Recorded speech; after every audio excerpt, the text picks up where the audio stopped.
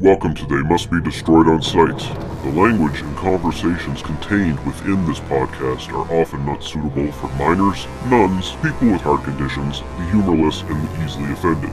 Spoilers for the films discussed are often in abundance.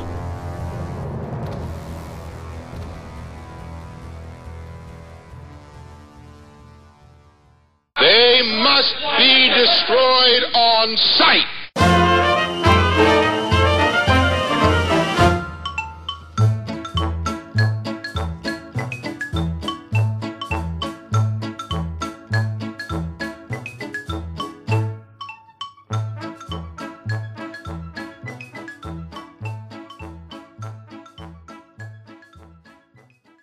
Okay, we're back, and it's episode 106 of They Must Be Destroyed on Sight. I'm your host, Lee Russell, and I'm joined by my co-host, Paul Romali. How you doing, sir? Hello, I'm doing fine, thank you. Yeah, and we're kicking off the October Halloween season in a big way as far as official episodes go. We're diving back into Fulci. We're going to finish off his so-called trilogy. I think more or less people outside of Fulci called it a trilogy. It was just 3 films he did in quick succession more than anything else. But we are going to be looking at City of the Living Dead and The Beyond. We already did House by the Cemetery like a year ago or so. The bat that never stopped bleeding.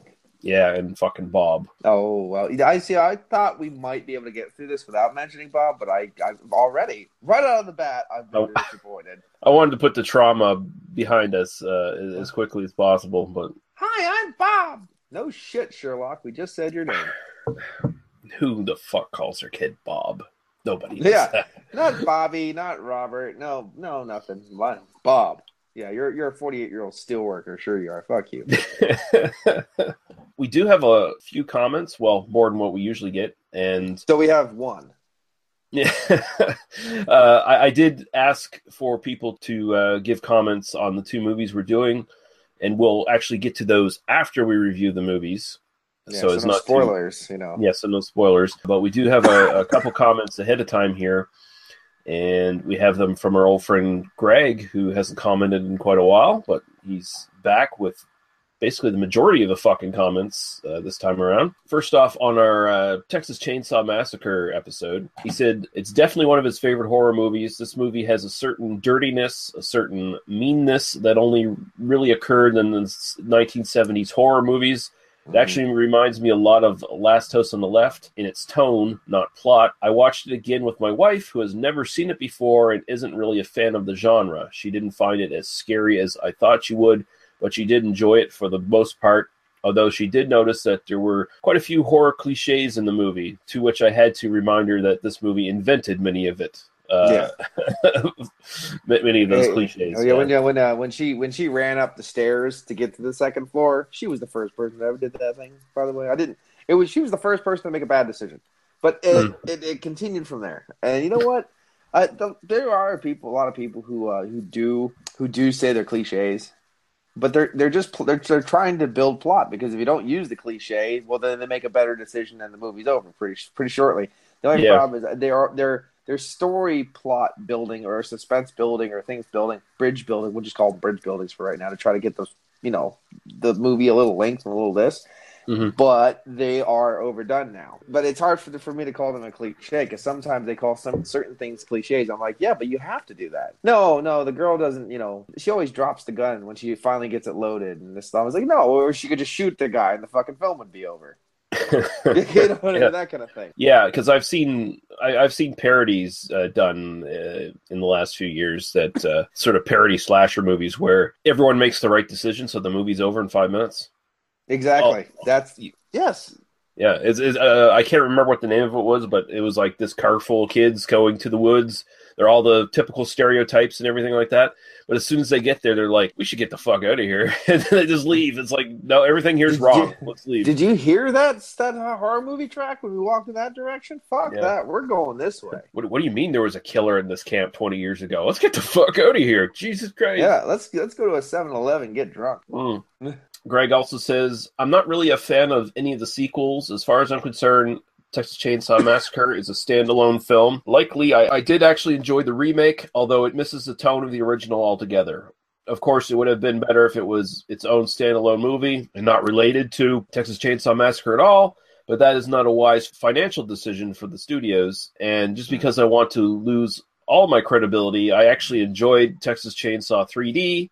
It was an awful movie for sure, but it was one of those so bad it's good type movies and a fun what if scenario. Well, you're welcome to that opinion, Greg. I can't even. I mean, I'm glad they did. Well, Greg. Wow. Again, okay. I got you. The only thing I can say though is I'm so glad that Texas Chainsaw Part 2 didn't try to just parody the first one, because that's what they were going to try to do. The studios wanted him to literally make the first one over and over and over and over and over again. And I think if Texas Part 2 was so close to Part 1, I don't think I would like it at all. No. I mean, and when you think about it, he did Eaten Alive, which was essentially a lot closer to to Texas Chainsaw Massacre anyway. So is raw. Yeah, that's a raw, gritty movie, man. So if you haven't watched it, Eaten Alive, definitely check that out. If you like that raw, gritty 70s look, I mean that's got that in spades. Yeah, and it's got Robert Englund beating up a hooker. Yeah, my name is Buck, and I'm raring to fuck. Woohoo! Got an alligator in your swamp, or a crocodile in your swamp, or are you just happy to see me? Yeah. Greg also posted a comment on my episode for slasher films, the first half of my 1980s slasher film two-parter for Blood on the Tracks. And he says, glad you included the theme song from Mad Men, my favorite part of that movie, and it's a pretty good movie. So, yeah. The theme song is fucking fantastic, and I believe a little bit of a metalized version would be pretty interesting. You expand on a little bit, but yeah, there are metalized covers of it on YouTube. Yeah. If you do wish to search out, there are definitely people out there big fans of that fucking theme song. Lord of the campfire, tell of its horror. It's fucking it's great. Yeah, he's real. He's real. So yeah, how did that fucker get a lot? He's the one that usually dies in the first 5 seconds of the movie, and he wins. He gets to be the dumb schlub who continues on the urban legend of Madman.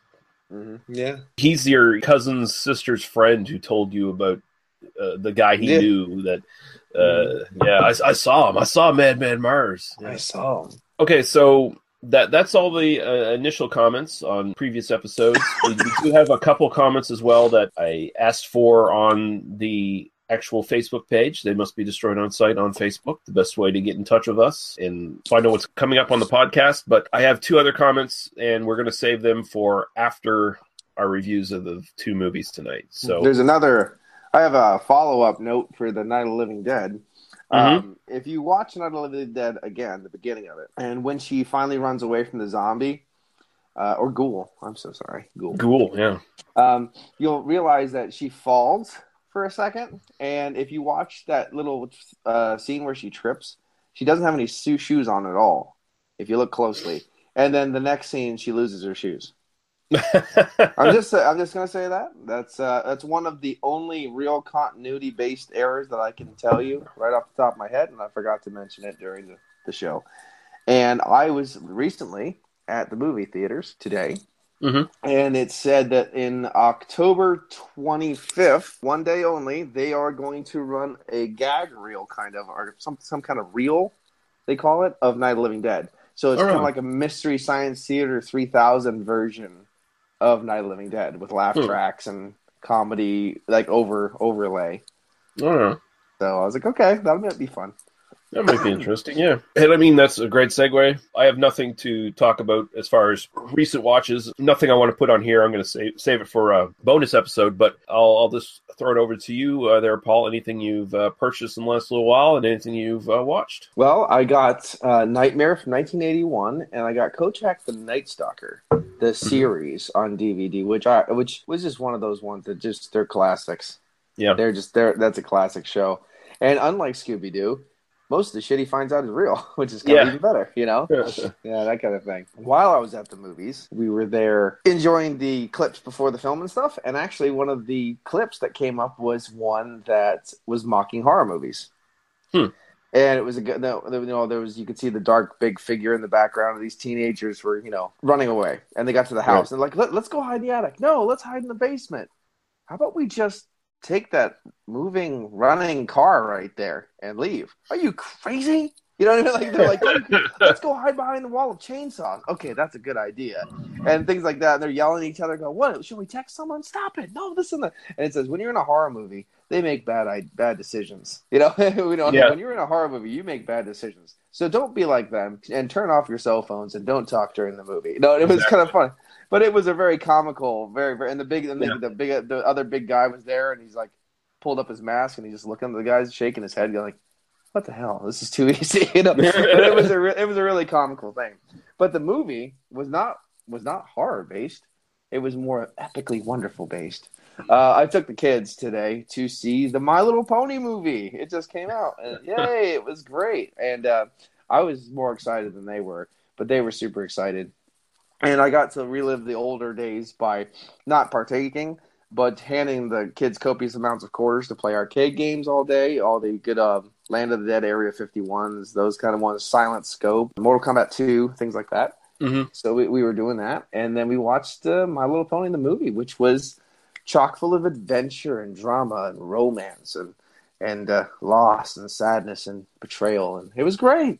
It was everything that you wanted in a modern-day movie. Except with extra amounts of friendship and ponies and cuteness. Yeah, it had thrilling romance, adventure, drama, but it was all surrounding bipedal magical ponies. Yes, and at one point in time, quadrupeds, I should say. Just to show you how amazing this film is, they turn into mermaids for a little bit. Just saying. I didn't want to spoil anything. They went a little mermaidy, and it was pretty fantastic. I was at the edge of my seat with toy ponies on my lap, watching the film the whole time, giggling like a little schoolgirl. Hey. And at one point in time, I wept. I mean, it was a big deal. I can remember right around the time all of those shows were on TV, like the original My Little Ponies. That stuff was in, the cartoon blocks that would always come on Saturday. Oh, yeah. Yep. Or Saturday morning, I mean. So those were always designated the girls' shows. Mm-hmm. My Little Pony, Care Bears, whatever. And then you'd have like Transformers. And I can remember back that era, and I can remember the time I saw Transformers, the movie. In theaters. 1987, right? 1988, 87? Yeah. I actually saw that in the theater, and that kind of traumatized me as a kid because in the first 5 minutes, half the cast was murdered. But they killed. Yeah, it was a hardcore shit. Yeah. That movie, when that came out, they didn't fuck around. They destroyed half the fucking Transformers. I can't even remember the name of the guy, but my favorite Transformer was among the ones who was just murdered within 5 minutes. And you're one of those Hot Shots or Bumblebee kind of lovers, and you're dead. Fuck you. It was the guy. I think he was a police car or something like that. I can't remember what his fucking name was, but I was like, what the fuck? Yeah. Later, because we did the He-Man, and then I did the She-Ra because I had a boner the whole time I watched it. Well, hey, when She-Ra raised up her sword and changed, her boobs grew. Mm-hmm. Exactly. They went, boom, boom, boom, boom, boom. Hello, look at you. Now you're equally balanced. That's nice. Yeah. You got a butt on you, too. Apparently, because my thing was, one of my biggest things growing up was Teenage Mutant Ninja Turtles. Mm-hmm. And in Germany, that was an illegal thing to say. Yeah, I think in England as well. Because ninjas are bad, evil people. So you couldn't say that. So it was Teenage Hero Turtles. Yeah, I think even in England it was Teenage Radioactive Hero Turtles or something. Yeah, something like that. And then you couldn't say mutant in Japan. Don't remind them about the nuclear bombs. Don't mention the war! That kind of thing, yeah. So that's funny. That's cultural. I mean, that is one show has 4 different or 5 different names all across the world because of cultural differences. Yeah, and also the actual original comics were way better. Just saying. If you want to get your dork boner as hard as you can over turtle cock, you need to watch, it's called Teenage Mutant Ninja Turtles Forever, I think it's called, or something like that. And it has every Ninja Turtle form from the comics all the way to like the newer ones in the movie. Because they keep on going from dimension to dimension, and they end up running. They keep running into the other ones and stuff, and they have to fight with them. And they run into the old ones. that are they just basically got done whipping the shit out of somebody because they don't fuck around. They come in black and white. They're like, look at these guys. They're in color. What posers. Yeah. Like, it's just like they're all serious and angry and black and white. It's fantastic. You got to watch that one. Nice. Yeah. Mm-hmm. Yeah. But now the funny thing is 1980s My Little Pony is bile-inducing gag-worthy. Now My Little Ponies is fucking amazing. You know what I mean? So it's one of those kind of weird things. I'll take your word for that one, but you know. Yeah, it's definitely I don't know if it's the LGBT working me around or whatever it is, but the gender gap is definitely gone with the new series. Because the old series, to this day, I'm like, that's total girl shit. But the new one, I totally got into it. Oh, right on. Yeah, it allows you to be a better father as well, and that helps too. Yeah, father-daughter stuff. Yeah, and hopefully some of these single moms realize that. Yeah, and also glad you balanced it out with arcade games that are based around putting guns in your daughter's hands and shooting people's heads off. And that's my daughters. I mean, that's what they love. Mm-hmm. You ungodly warlock. Broadcasting from the cursed earth, the Psychosemanticast. Let us face, without panic, the reality of our time. The fact that atom bombs may someday be dropped on our cities. And let us prepare for survival by understanding the weapon that threatens us. To have an ignorant, thin-skinned megalomaniac who sends off Twitters at 3 a.m. if somebody angered him. Neo-Nazis turning up in Washington, D.C. to have a rally saying Heil Trump. We talk about politics. I knew I couldn't trust you corporate greaseballs. We talk about movies. You can't come down here and arrest people just because of what they look like. Are you crazy? But that's police harassment. We talk about political movies. We're in trouble. The whole world's in trouble. They're all around us and we never knew it. You can only see them with these special glasses. The Psychosemanticast.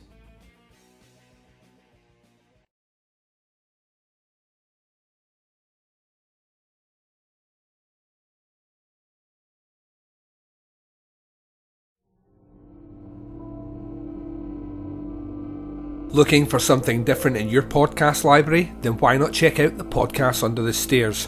I'm the host Duncan McLeish, and joining me each week will be a special guest as we examine some classic, old school horror favourites, as well as some modern classics.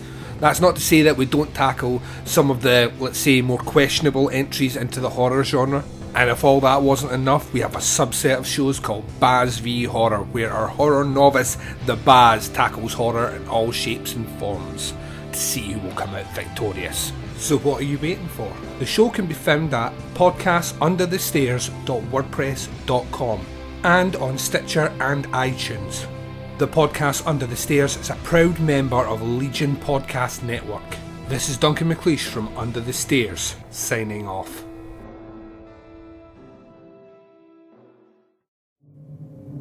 Clytus, I'm bored. What plaything can you offer me today? An obscure body in the SK system, Your Majesty. The inhabitants refer to it as the planet Earth. How peaceful it looks.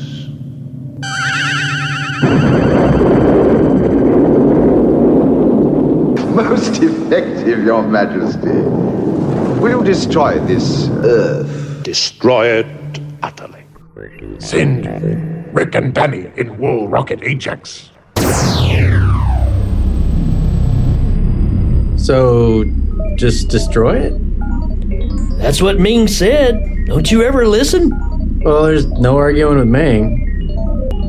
Hail Ming. Wait! You see those transmissions on the Visua screen? Crow? Nightmare on Elm Street? Chud 2? Black Belt Jones?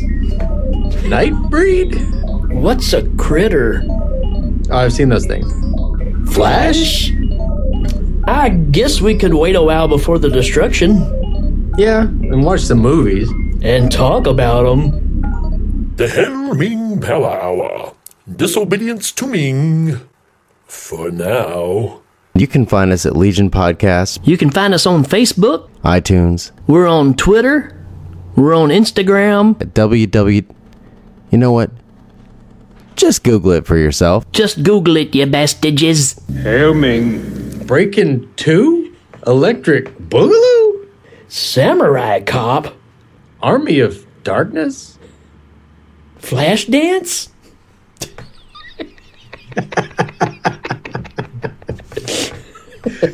We might destroy the planet if it's Flashpoint. You ungodly warlock.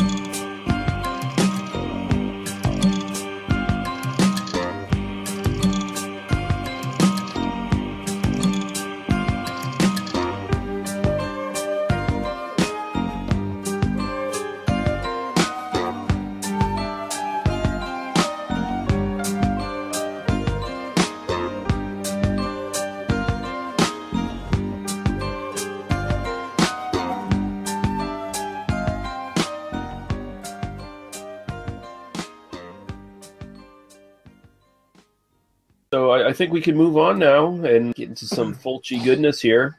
So we're going to start off with our first film, and it's going to be City of the Living Dead from 1980.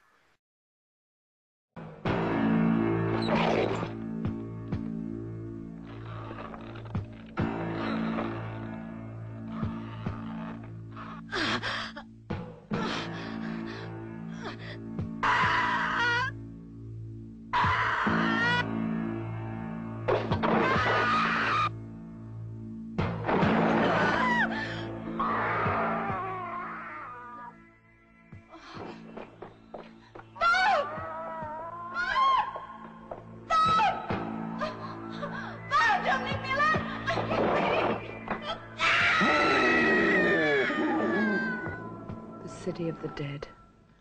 The living dead. A cursed city. Where the gates of hell have been opened. You've got to. You must reclose those gates. We interrupt this program to bring you a special broadcast, Dunwich police authorities have declared a state of emergency, effective immediately within Dunwich County. All citizens are requested to return to their homes as quickly as possible. In case of necessity, contact this station, Radio WDWC. The telephone number is 825-9881. All citizens are urged to remain calm. Did you see, when you were in this trance, did you see anything besides that tombstone? Oh, yes. I saw a priest. who by hanging himself opened the gates of hell.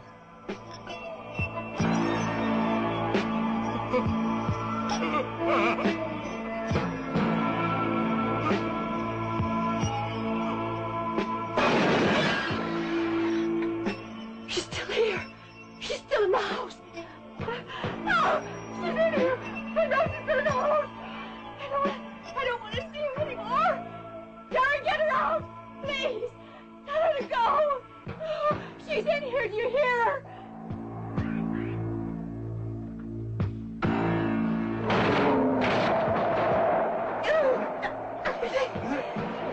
They're worse.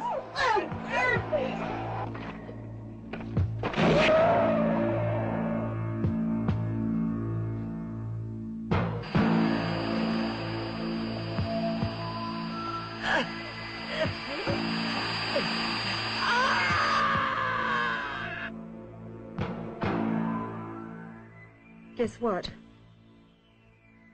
It's All Saints' Day. A demanding, implacable enemy whose search for blood is never satiated.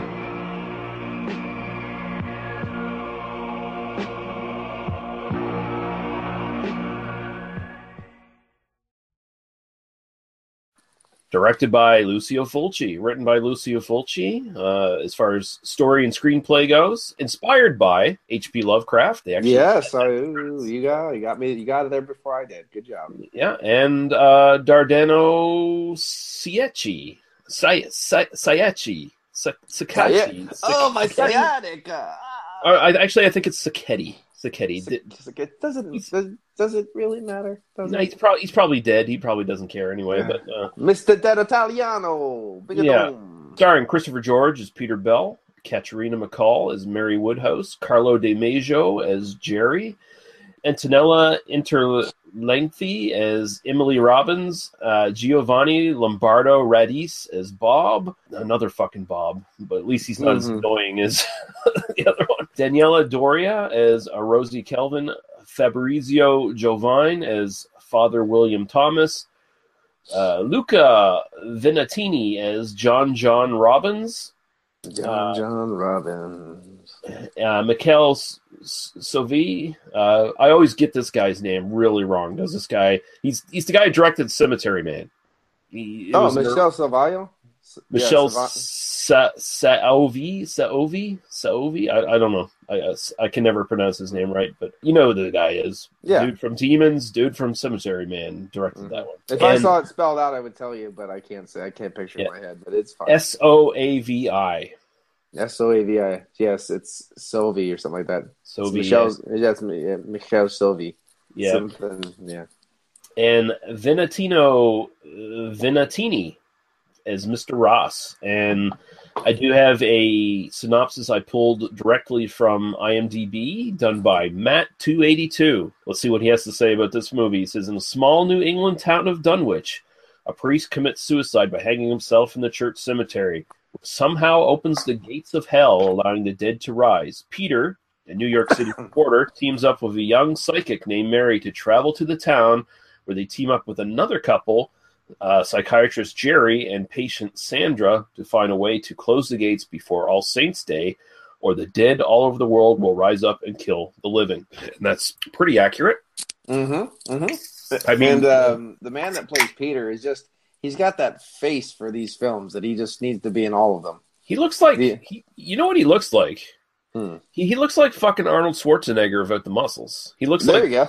And I mean like 40-year-old Arnold Schwarzenegger, you know, where he's got the lines in his face and shit. But I was looking at him, I was like, if he had an Austrian accent, he could pull off Arnold Schwarzenegger.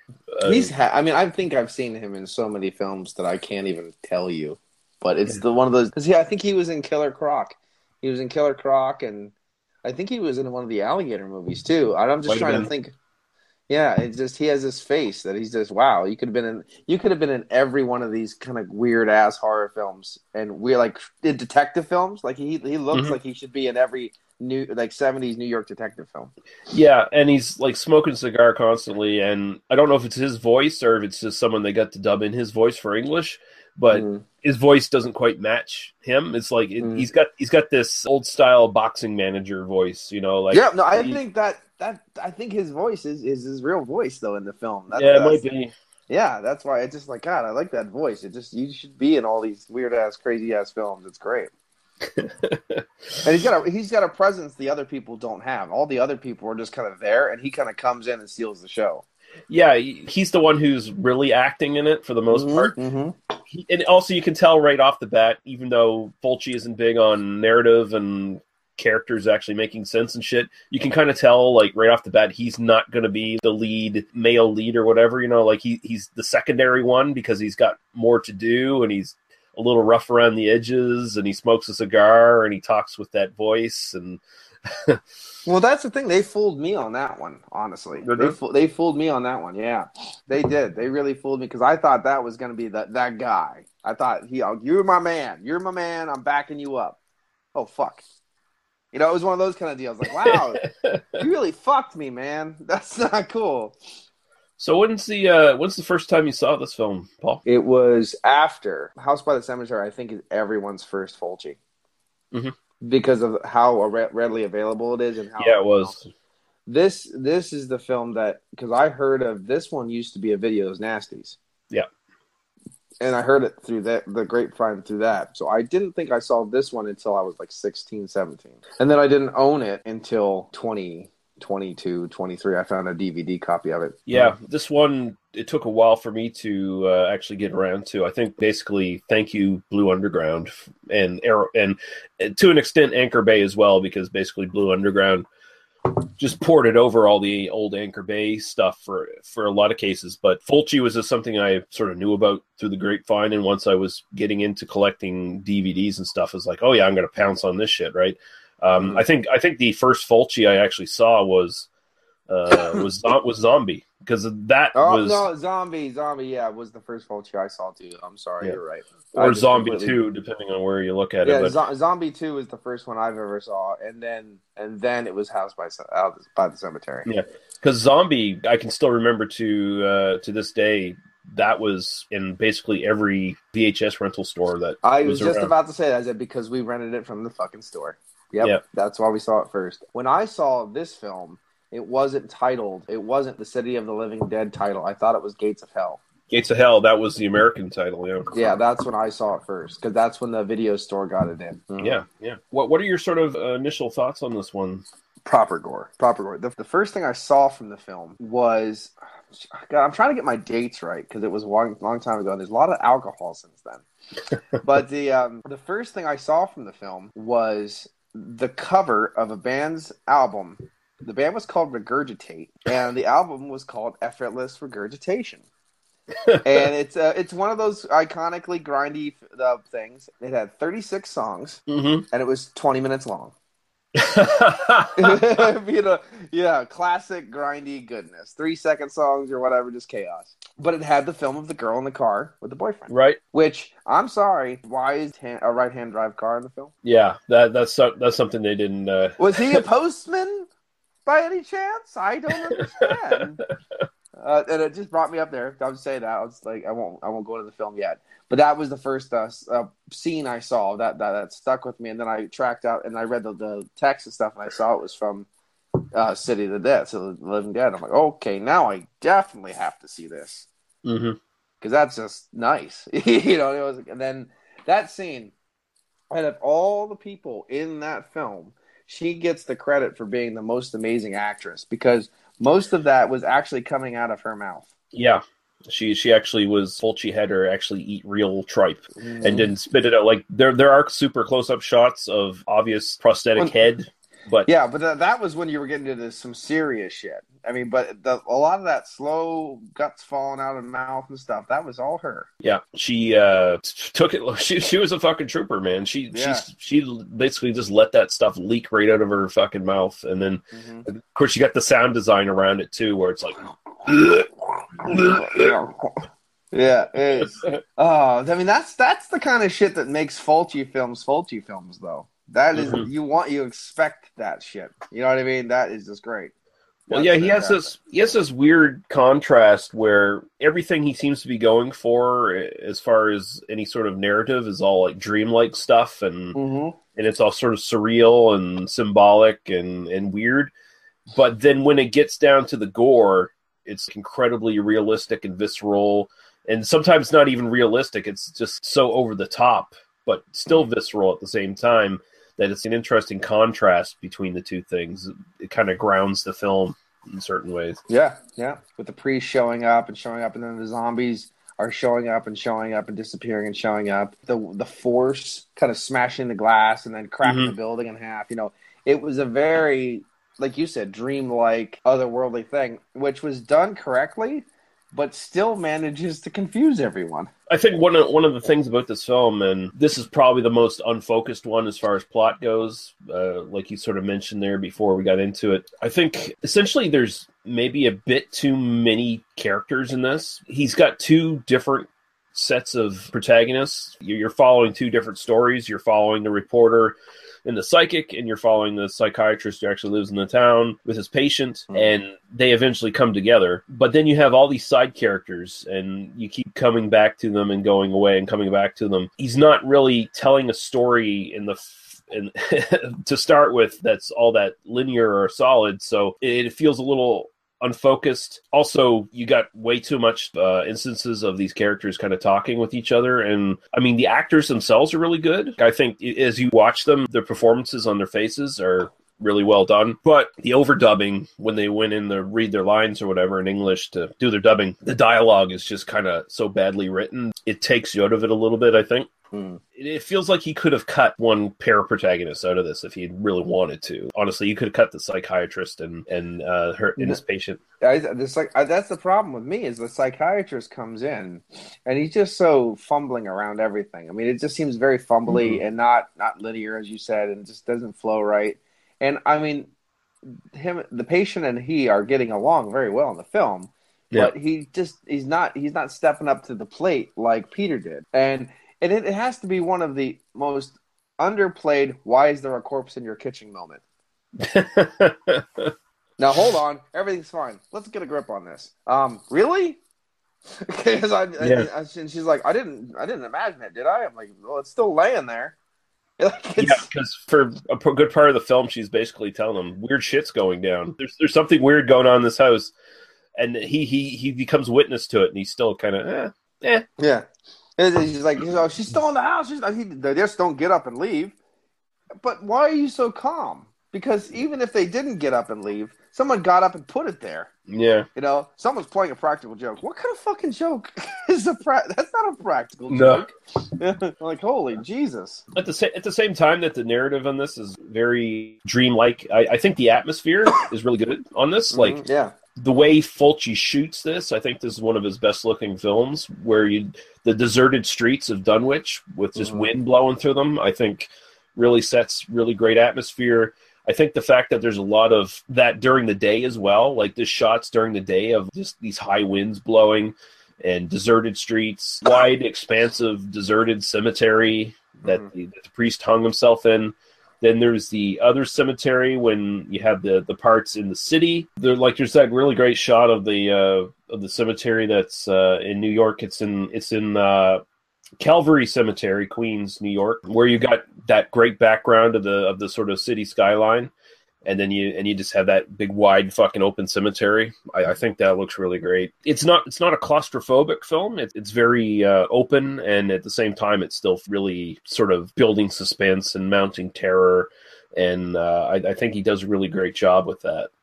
And in that scene with Mary in the casket, listening to the screams and stuff, that was very suspenseful, because you're like, okay, he's got to go over there any second, and then he stops going away, and I'm like, okay, are you literally gonna go away? And then she almost dies, and you're like, oh fuck, she's dead. and then he walked up. I'm like, now he's not gonna know. And then she started screaming, and then he basically killed her anyway. But he almost killed her. Yeah. I mean, the first two shots make sense though, because he's aiming for the sides of her head. Mm-hmm. Because where else is he supposed to go? You know? But then the middle shot didn't make any sense at all. Although, I mean, when you think about it, he could have just taken the pick and stuck it in the the side? the edge of the coffin and tried to pry it open instead. Well, they're all locked. Yeah. They're all locked, so you can't do that. Well, I watched enough. I watched enough WWF with the Undertaker. I know all this stuff. Even then, I might have tried to like smash the locks first before I tried to open the damn thing. They're internal locks. See, I got you again. Oh, Jesus. Okay. See, fuck, fuck, man. I like that because it immediately kind of teases the eye violence that he's known for. So you fully expect, yeah. Yeah, it was good. No, I love that. Yeah. Oh, by the way, being a H.P. Lovecraft audiobook guy, I was going and I was listening to a lot of H.P. Lovecraft audiobooks for a little bit. And there was a guy who basically, he said he was cringing every time he heard the reader say the word Dunwich or Innsmouth. Because apparently it's Dunwich and it's Innsmouth. Yeah. Yeah, it's Dunwich and it's Innsmouth. So I'm like, okay, wait.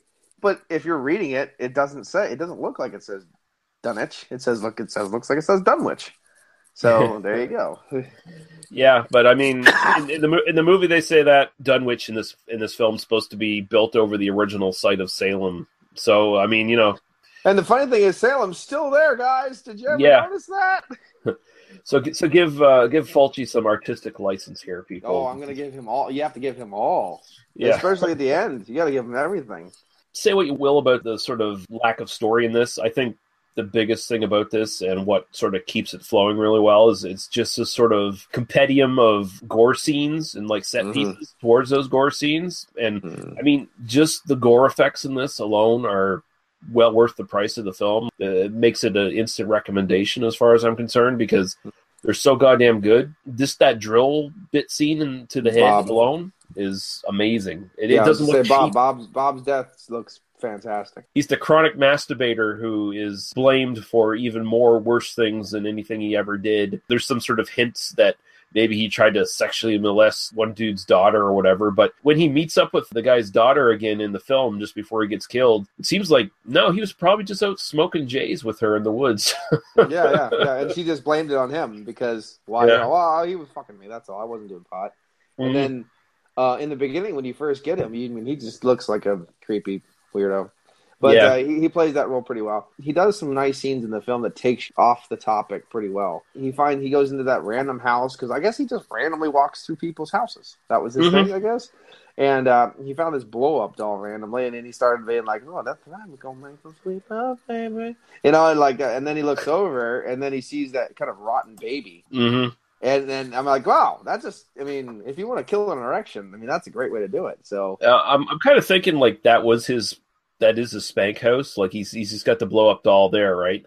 But since the priest hangs himself, basically is the catalyst for opening the gate of hell that's under Dunwich. Basically, what's happening is all of these zombies and stuff start appearing, and all these dead things start showing up in our world. They just start appearing. Right. It feels like the actual zombies themselves, which are these sort of, they're not so much zombies as they are kind of demons. Like they're almost kind of the precursor to the demons from Demons. Yeah, right. A little less mobile and vicious, but a little less Rick James. Yeah, a little less Rick James. Yeah, but I mean, yeah, they're just these kind of standing corpses that if they get a hold of you, they can treat the back of your skull like it's made out of Jello mold, Basically, yeah. Oh, tartar with hair on it. I mean, who knew your brain was that close to to your hairline? You don't really actually have skull keeping your brain. No, there's no skull. Actually, humans don't actually have a skull. That's a myth. We are basically made of Rubbermaid bags. Yeah. And Glad wrap, so we're fine. These sort of teleporting supernatural demons, and they're a little inconsistent in their powers because people seem to be able to avoid them or get away from them. We find out later in the film that they're actually super easy to fucking kill if you actually take initiative and try to kill one of them. Yeah. Bob there, he's the chronic masturbator. He has his old abandoned house that he hangs out in to play with his blow-up doll. He sees the dead shit. He sees the priest at some point, and basically his little subplot is he's being kind of stalked by the priest for a little while.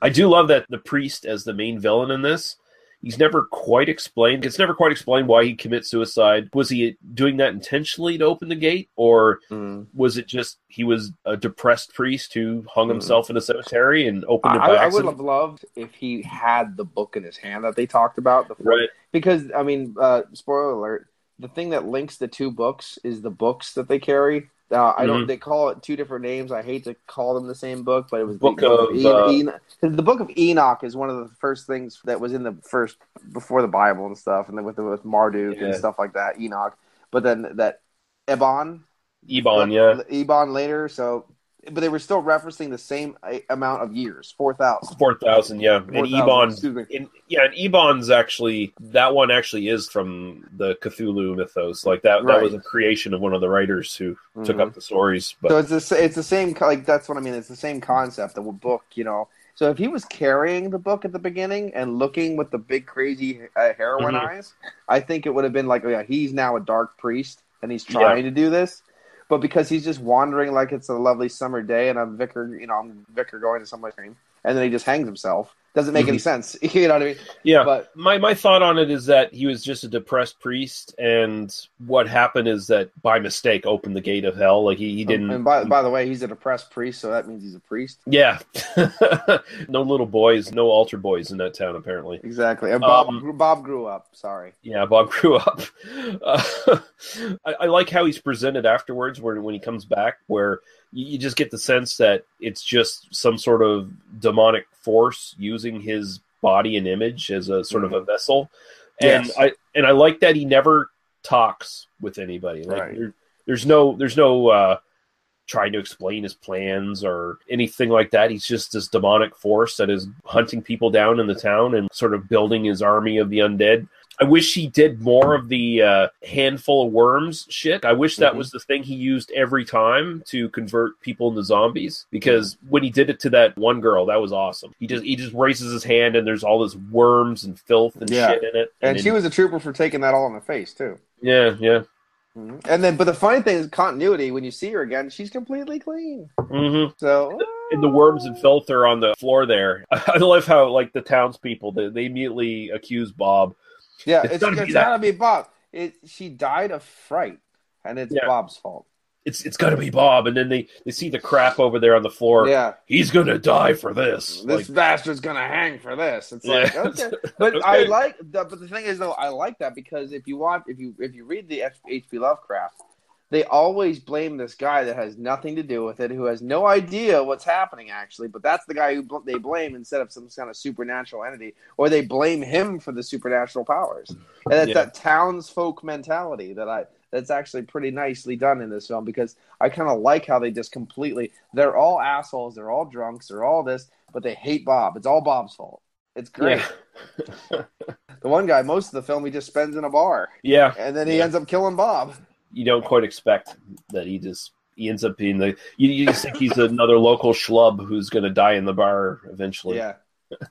What do you think of the music on this one? Music is great, and the one song reminds me of the Dawn of the Dead song. That's what I was going to say. I was going to say it definitely takes like several cues from Zombie and Zombie or Zombie 2, yet again, depending on which one you go for here. That was basically a Dawn of the Dead ripoff score. Right. What's his name? Fabio Frizzi here doing the score.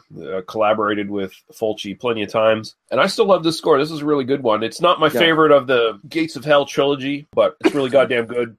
It's really good. And the one when those zombies usually come out, there's that little bit of a lighter sound music with it going on. And that is a really good score. And it really gives you a vibe when the zombies are there. The Dawn of the Dead one that I'm talking about is basically, imagine in Dawn of the Dead, there's a boom, boom, boom, boom, boom. But boom. Then it transcends to a couple different notes. And there's that. Yeah. This is just, it doesn't transcend. It's just the same, loop. It's same tone.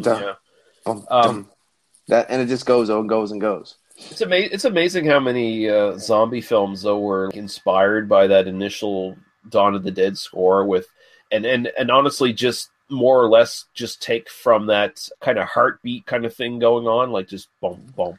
I mean, look at Hell of the Living Dead was classic plagiarism. Yeah, well, that just like outright lifted the actual songs. And we saw the many faces of Roger, which is great. Right. Yes, it was an exploded diagram of Roger into a SWAT team. It was beautiful. So I think definitely need to talk about the ending here, because this is probably the biggest sticking point for most people when they watch this film. A lot of people seem to go, okay, I'm on board with this film, even though it makes no sense, just because all the gore and stuff's really good. Then we get to the ending, which has the... Can we back up a little bit before then? Sure. Can we back up to when my favorite character gets punked without having a skull by the patient zombie? Like, what is with that? I actually really like it when the patient bought it, because I thought that actually effect looked really good. Like, you couldn't tell where her hair stopped. Yeah. Her hairline. I was like, wow, that was actually really good done. So they must have actually spent some pretty good money on some things on this film, because I really couldn't. It wasn't a bat with 27 holes when you stab it once. No. You know All the special effects in this look great. That's probably where they put the money. And going back to what you said with he basically stabs her in the gut, and that kills her. So basically, if you had a pencil, just put one through their arm, and they're going to be dead. They go down like nothing. Christopher George's character, Peter, main characters just kind of die. Once Fulci's done with them in the script, it's just like, oh, you're gone. We don't really need a sleuth anymore, so bye-bye. 2 guys and 1 girl left. Well, we got to get rid of one of the guys. Yeah, one of the guys is dead, and the one that everyone likes, yeah, you're dead. Yeah. Yeah. Because honestly, the psychiatrist should have been the one who died. He's such a pointless character, and he really doesn't step up until Peter's dead. He doesn't step up at all. I mean, the only reason he did step up at all is because Peter ended up dying. So he's like, oh, I guess I got to do something now. Fuck me. So he picks this thing up, and he just stabs the bitch in the gut. I mean, and it kills her. And then he's like, you know what? It worked once. So let me just stab the priest in the stomach with the board. He's like, and literally, I'm watching this. He goes, it worked once. I'll do it again. That's the only mentality I could see that he had. And actually, it was really cool because he had that same House by the Cemetery thing where the guy's so rotten and nasty inside. That, you know, so when he bulldozes the priest with the thing, you just hear green and gobs and splat, and there's nothing there. I mean, every time you stab any sort of living dead creature in a Fulci film, you're immediately going to get just a big burst of maggots and KFC gravy. Like, yeah, exactly. yeah. Rotten KFC gravy. Yeah, and then you get to see one of the fattest fucking zombies burning and twirling around, because you could see he's so padded. Oh yeah, his head looks like a jack-o'-lantern. He looks like a mummy, is what he looks like, because he's all wrapped up. Yeah, it's basically like a really fat version of Lon Chaney dressed like a mummy. Yeah, well, once you get near the end of this film, and I'm kind of feeling like this film was shot in a linear fashion, you kind of see where the budget's starting to run out. So you got one zombie in the fire suit who's twirling around, and you get several shots of that. Then you have a bunch of props, mannequins stuck on sticks and just set on fire, and they're just sort of standing there. And to sell that they are in pain and dropping, you have all these zombie yells on the soundtrack. Yeah, and then they all just kind of fall over, and that's the end. So basically, if anyone at any point in time would have punched this fucker, the film would have never happened. Yeah, it's interesting. The priest has this sort of mesmerizing power where if he stares into your eyes long enough, your eyes start to bleed, and he sort of takes control of you or whatever, and makes you puke up your guts and shit. So he tries to do that to the psychic. Mary. Like, and I say he tries to do it to the psychic. I'm kind of going under the assumption that all the zombies are kind of like extensions of him. So the patient character, she comes back as a zombie and tries to do it to her, and that gives the other guy the time to pick up that stake and stab her. Yeah. And then the priest tries as well. He tries to fucking take over the psychic and hypnotize her, and that gives him a chance to take that big cross and stab the priest. So I mean, there's some people might say, the reason it killed the priest is because it was a cross. I get that, but it was still, hey, I did this once, and he's doing that blood thing again with the eye, so I guess I'll stab him with this. There you go. Which tells me if anyone would have put their fist through his face at the beginning of the movie, there probably would have never been a movie. Yeah. It was just one of those kind of things. It's the idea of fighting through the regression, the hypnotism, and fighting back that killed him, really. If Bob would have just shot a load in his eye, I mean, the whole film would have been nullified right there. Now we should get to the ending. Yeah, so the ending is essentially our two remaining survivors here. They come out of the the priest's crypt after defeating the priest and all of his legions of hell or whatever, the 5 zombies down in the down on the ground. Then they come out, and the John kid, he was in custody of the police, like they were taking care of him while they went to hunt down the priest and destroy him and reseal the gate to hell. So the film ends with the kid running at them and their point of view, seeing him come, and then all of a sudden terror comes on their face and they start screaming. Then the movie just basically ends with this shot of this really cheap effect of the actual film frame breaking up into little pieces and right. And Let's clarify. It shows him running towards him, not watching him come. Yeah, no, okay. that was a bad choice of I was going to say, we just talked about shooting the load off and then you said that. Because that's not, I mean, it's Italian, but it's not fucking that Italian. And it gives you, and I've looked in the background to find, like, if you could see the priest behind a stone, or if you could see the cops, like, drawing their weapons, or you could see or something on the kid's face, or, like, and there's nothing.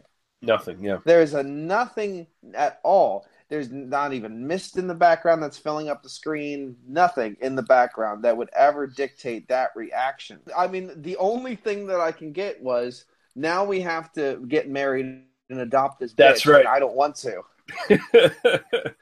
Oh, shit. Oh, shit. Now we got to adopt this fucker. Here's what Fulci said in an interview, and I'm just calling bullshit on this. I'm just saying Fulci lied. Flat out. Yeah. I don't care. He says, originally the child ran towards the camera and we cut to the 2 adults smiling to themselves. That was it, a happy ending. One day I was in the editing room and we watched the footage of the adults who were arguing in the shot. They didn't get along, so we cut to the little boy running and cut back to the footage of them arguing. But in that shot, there was an aberration in the film where it looked like the image started to break up. So we use that. Now it's not a happy ending. What?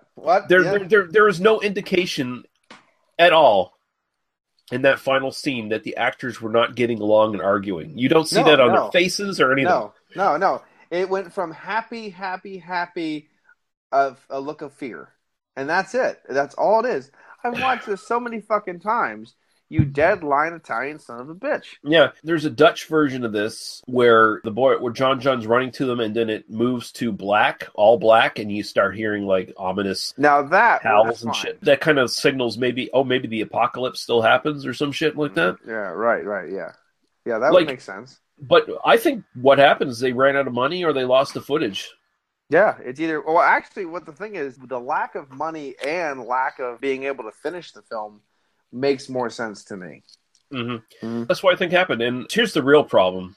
And this is probably the one thing I'll criticize the movie for, as far as, come on, guys, you could have done better. All they had to do, and this probably wouldn't have cost them shit all to do, they could have, at the very least, just on those final frames, they could have, if they couldn't rotoscope his eyes, they could have just scratched his eyes out on the actual frame if they wanted to, and just made his eyes all white or something like that, just to signify, he's actually a demon. Anything. And the thing is, the white eyes would have actually came in and turned into the Beyond, which would have made sense. Yeah, there would have been a much stronger connection between the two films. If this, if you watch the film that I can say that actually has a pretty precise ending, even though it's up to the imagination to fill in like blanks, is the next film we're going to talk about. At least it makes somewhat sense. Yeah. And honestly, I was actually really surprised that it had such the happy ending that it did have. This film. Yeah. It's like I was expecting one of those, I see you thought you did it right, but you still fucked up, and then we're just going to cut the film. You feel it's going that way because, wow, that's all it took for them to beat the priest? Again, we were talking about it. The zombies were actually that easy to kill, and you just beat the priest like that fucking easy? Mm-hmm. That kind of seems like it's leading towards, oh no. You thought. Yeah, you thought it was right, but no, it turns like he just basically... I thought he would basically transfer the shit into Mary, and then Mary would turn around and be like, with the shit out of her mouth, or her eyes bleeding. You just wrote the better version of this film right there. Yeah, I mean, that's what it would seem to me. And then it would cut, and then that's the end of the film. And let us just say, Mary is one of the most used actresses as far as Fulci goes. Yeah, Katrina McCall, quite the trooper, and she would appear in the next film we're going to do here as well. Some trivia here: Fulci carried a bag of tobacco around for smoking, and apparently, so yeah, Fulci had this reputation of being kind of like Alfred Hitchcock when it comes to his actors. He basically just treated them like shit. So apparently he didn't get along with so many people on the crew that someone actually took some of the maggots they had used. By the way, that scene where they basically just blow a bunch of maggots onto people who have glue all over their faces. Yeah. That's pretty good. Someone took a handful of those maggots and put it in his pipe tobacco bag, just as a prank. And it's rumored that it was Christopher George that did it. When this was released in the United States in '83, it was originally called Twilight of the Dead. Oh, okay. Twilight of the Dead. United Film Distribution filed a cease and desist because it was too close to Dawn of the Dead. And I mean, that's what they were going for in the first place. They were trying to capitalize on that shit. They eventually went with The Gates of Hell, and then eventually City of the Living Dead. For Daniela Doria's death, in which her character vomits up her internal organs, the actress swallowed and regurgitated a plate of Nice. trachea. That is sexy as fuck. She was in House by the Cemetery as well. She's wasn't she the babysitter in House by the Cemetery? the first girl who dies in the opening scene. Oh, Steve! Yeah. Clang! That's It's probably a- who it is. That's who it is. Yeah. Yeah, pretty sure that's her. DVD info for this. Plenty of options out there if you want to pick this film up. Anchor Bay had their original sort of DVD release in 2000. Blue Underground carried it over in 2007. Then they came back with a special edition in 2010 that was both on DVD and Blu-ray. So you have no real excuse not to be able to I find have this. a edition where it's a set that also includes "Don't Torture a Duckling." Oh, cool. That's one we have to do at some point too. It's an interesting one. Yeah. I mean, Fulci doing. We haven't done any Fulci doing Giallo yet, so we should do that. I'm going to take. If we want to do something where it's generally not what they do, if we do that one and we do Giallo, we should do Paul Nasch's House of Psychotic Women, also known as Blue Eyes of a Broken Doll. Sounds good. Yeah, because that's a really good Giallo that Spanish people usually didn't do Giallos so much. Yeah. You know, so I mean, we should eventually do some Nash anyways. So I love me some Nash, I love it.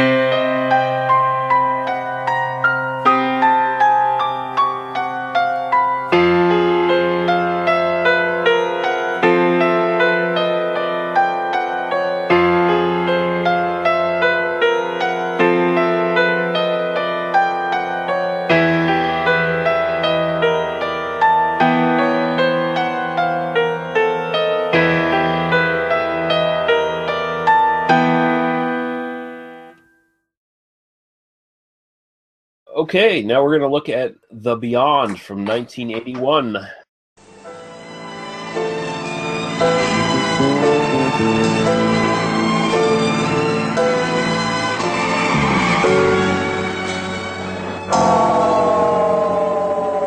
You are Liza, aren't you? Yes. My name is Emily. I've been looking for you.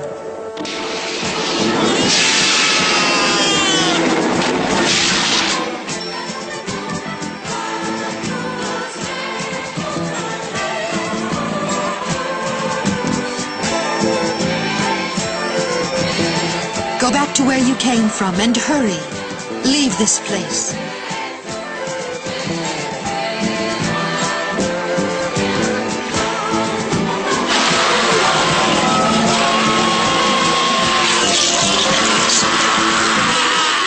"60 years ago, everybody in this hotel disappeared. Every last person.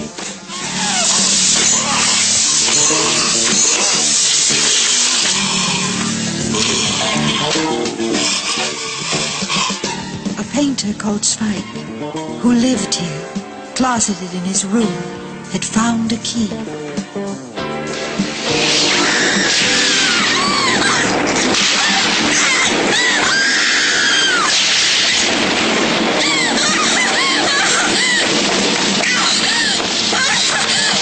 Tell me, with all those accidents, you think you'll give it up now?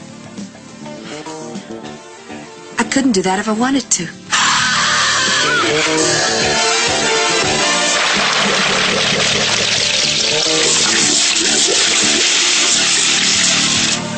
Well, I won't give in.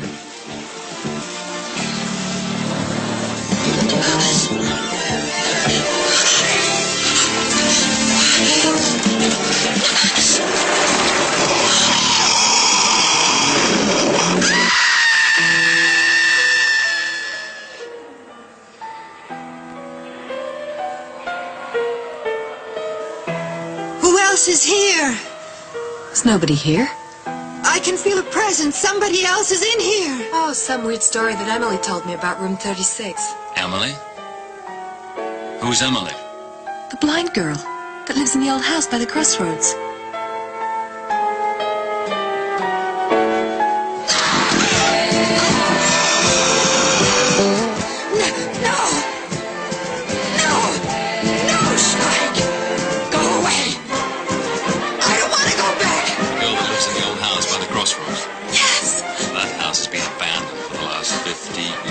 But that's not true.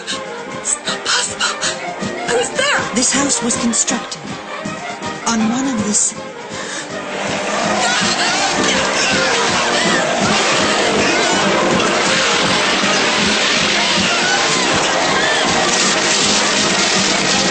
Woe be unto him who opens one of the 7 gateways to hell, because through that gateway evil will invade the world.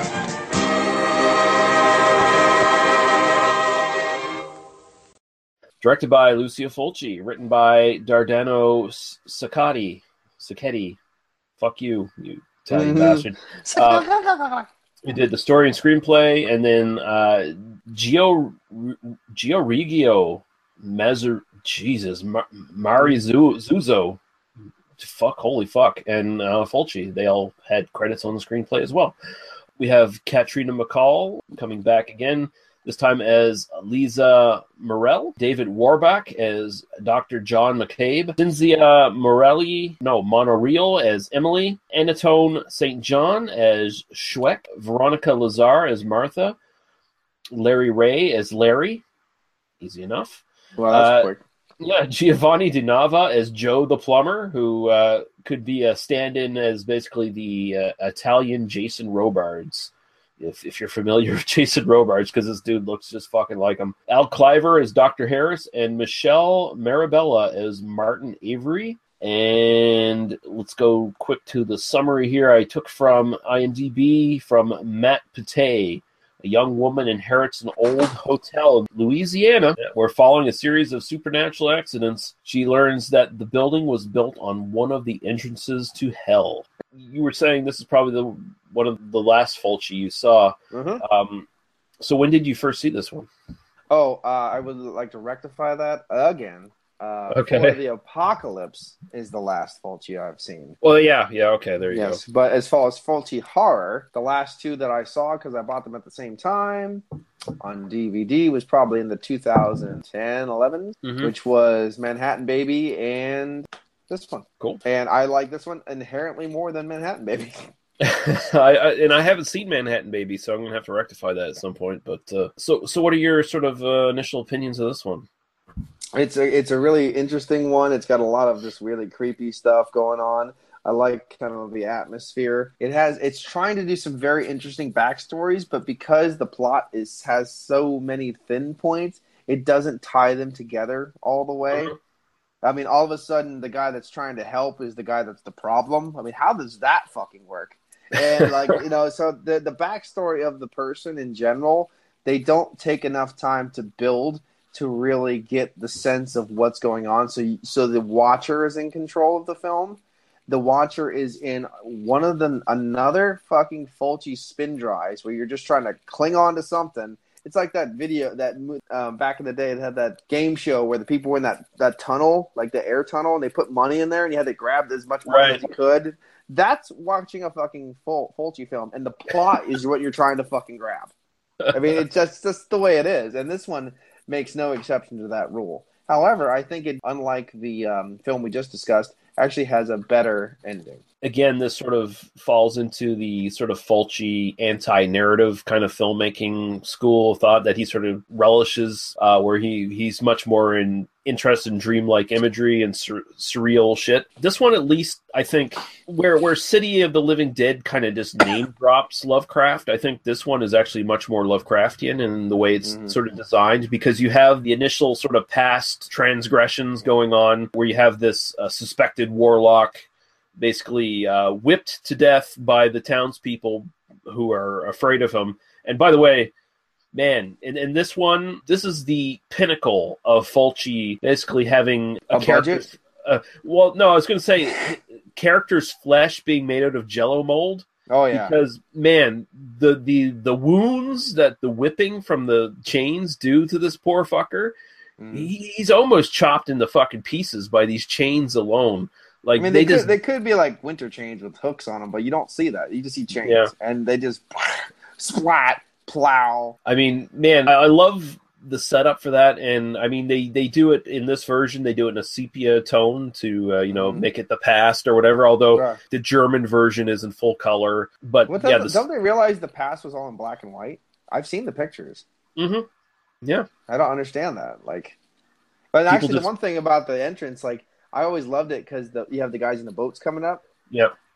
But then cars come around. Like, you didn't hear the cars? I don't understand. Like, I was like, it's like the whole sneaking up on the house thing got me. And then the cars came around. I'm like, then why didn't everybody just drive?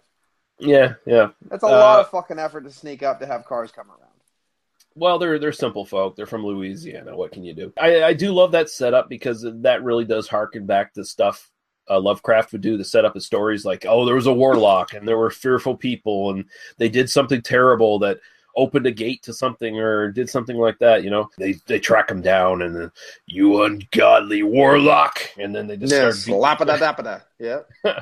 And I love that entire setup. I love that it's basically the killing of that guy over the gate of hell is what opens the gate. So the townspeople essentially cause the gate of hell to actually open by doing that shit. Yeah. Whereas I think it's kind of implied that the guy that they considered a warlock was actually keeping the gate closed. That's what he was doing. Yeah. Yeah. That's because that's what he said. He's like, you don't understand. I'm the only person that's here to, to stop this shit and make sure you're okay, and you're killing me. Like, if you notice what he's painting at the beginning of the film, that directly connects to the end of the film, and it feels like he's basically capturing any sort of essence of hell that's trying to escape through this gate. He's capturing it in his painting.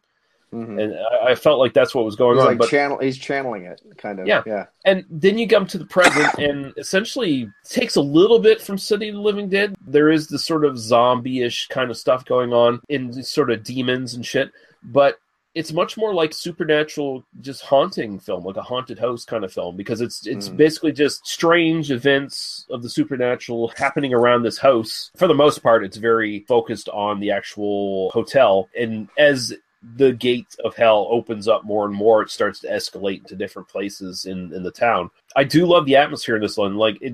There's something about the Deep South anyway that's just inherently spooky. Like, you can almost call this kind of a Southern Gothic to a certain degree. The statement of Randolph Carter. Yeah, again, it kind of echoes Lovecraft much better than the previous film did. One of my favorite parts of this film that gives you that ghost house kind of feel is when they run from the house and all the lights come on, and then you start seeing like bodily shapes in all the windows and stuff. Right. Like, that is creepy as fuck. I love it. Like, yeah. Woo-hoo. I mean, I think as much as I love House by the Cemetery, I feel like that film is unfairly kind of like bunched up with these other two films as part of a trilogy. Like, I feel like House by the Cemetery is like totally disconnected from these, actually. I feel like this is sort of the pinnacle of Fulci's filmmaking as far as just getting all of his imagery and his atmosphere and shit on screen. You can tell he's got design behind it that you can kind of interpret really well. Like, and also the narrative, again, as much as it still sort of jumps around a bit, it's much more focused this time around. So, like, everything kind of fires on all cylinders in this film for him, I think. Yeah. Well, I mean, House by the Cemetery, you have a twisted doctor zombie vibe, but it's not supernatural in the way that you find the other two films. Yeah, and there's really no gate of hell kind of idea there. It's just a straight up zombie in the house film thing. When you think about it, House by the Cemetery is a slasher film. Yeah, it's more of a slasher genre. Just the guy comes up, kills, goes back down the basement, comes back up, kills, goes back down the basement. Yeah, nobody ever decided to walk around the house when they bought it. I don't know. Yeah, but yeah, I really do love this one, and this is, I mean, honestly, all three of these films, the more I watch them, the more I like them. I used to have no time for City of the Living Dead, but now I love that film. Like, every time I watch one of these films, I seem to appreciate it a lot more. Like, it just, I get more out of his films all the time, which speaks to his talent, because at the time Fulci was kind of considered a kind of a C grade kind of director, like just kind of a cheapy Italian director who had, he just did shitty movies. That was kind of the general impression I think a lot of people had from him. But, I mean, watching these films over and over again, there's a real fucking artist behind this shit. Like, he definitely had a vision, and it's very much open to interpretation, which, again, I think just strengthens the argument that he was a great artist, that his films were that open to interpretation. He was just working with shitty budgets for the most part, I think. But with this one, he went to the supernatural phantom aspect and the hell aspect a lot better, especially with the blind girl. Because the idea where when you go to the house is perfect. When you leave the house is deserted again. Yeah. And I like the idea that she escaped hell. Yeah. And then you harken back later with Frank Cotton and Hellraiser. You know what I mean? Like, so, and that was they always say H.P. Lovecraft, was Hellraiser was an H.P. Lovecraft inspired film too. I don't really see the H.P. Lovecraft inspiration with Hellraiser so much, because it's just a guy escaping from hell, but I kind of understand it. But then you could say it would play it off this film too, because she escaped. You know what I mean? Like, and then they tried to take her back. And it's kind of interesting. The idea of escaping death or prolonging your life. That definitely is Lovecraft. That's definitely a Lovecraft thing. And I mean, with Hellraiser, also you can just kind of like, the S&M bondage stuff, definitely not Lovecraft. I mean, right, yeah. But the idea of what hell actually is in the Hellraiser films. I mean, also, I guess, because it's the people seeking those realms of beyond. Yeah, they're seeking forbidden knowledge. Yeah. And that's a big thing. Yeah, so that is very Lovecrafty. Yeah, and just the idea that hell in the Hellraiser universe is essentially just this alternate dimension outside of our own, that's very Lovecraft. I mean, just alien dimensions, alien beings. So, I mean, that all sort of fits in. But I've thoroughly enjoyed this, especially just rewatching it for this podcast. I hadn't watched it in about a year and a half or so, and coming back into it, I loved, again, the sense of dread and atmosphere he builds in this one. It's got a great soundtrack pumping behind it, another Fabio Frizzi soundtrack, and I've never heard the U.S. soundtrack. for this because apparently there's an alternate U.S. soundtrack to this from someone called Walter E. Sear. So I'll I've have to actually see which one mine has. I'll have to see. Yeah, I'm gonna try. I might be able to. I'm gonna go grab my copy and see and read on it. I'm already gonna have to tell you that I doubt it's an American version because there's Japanese writing on it. This is the one I have. Oh, okay. Nice. You know, and then you can see a little Japanese right there. There's a little kanji right there. Yeah. Yeah. So I don't think this is a Grindhouse releasing. Yeah, that's the same one I have essentially. Oh, and the music is by Fabio Frizzi. Yeah, okay. Frizzi. So I do want to find the Walter E. Sear soundtrack of this, apparently. Oh, and honestly, kudos to shooting Wendy in the fucking face. Oh, yeah. Okay, so that's one thing I want to bring up. I think the zombie stuff in here is really great. I think part of the reason you have such more zombie stuff here is I think the producers probably wanted to, connect it to Dawn of the Dead and stuff like that, even heavier. And I mean, zombies were pretty big in Italian exploitation at this point anyway. It was exploding. So, and I'm pretty sure Fulci didn't quite want as much zombie shit going on because he was, from what I understand, he was trying to remove himself from Zombie. Like Zombie was, kind of the movie that put him on the horror map starting off in 79. But he was trying to move on from that. But the zombies in this are really great. Like these are some of my favorite zombies of all time on film. I just like that look of them in the mortuary with the fucking hospital sheets or gowns on or whatever. And then later the plastic bags. Yeah, and they're all fucked up. The best thing about this, and this is something I just thought of this time around. David Warbeck is the hero in this one is Dr. John McCabe. He is one of the few, if not the only, male protagonist in an Italian zombie film who actually has the wherewithal to shoot them in the head and keeps shooting them in the head to put them down. I would like to say he doesn't just keep shooting him in because he wasted a lot of bullets after that in the gut. After he realized what he's doing, then he started doing it and kept doing it. But he learned. He learned, yeah. But like I was like, you did like 4 in a fucking row, and now you're gut shotting this motherfucker. Come on, you know where to go in the head, you know. Yeah. But I mean, honestly, I think he was more like scientifically. I'm a doctor, so no, actually, no, in the head, okay. You got to blow. It works for all of them. You got to blow the old cerebellum out. That's okay. That immediately puts him above that fucking SWAT team in Hell of the Living Dead.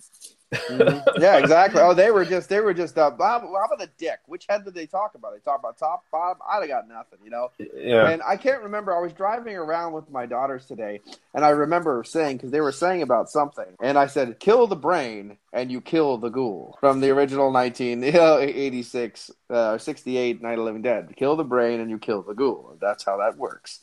But I can't remember what the reference was, unfortunately. But it was just.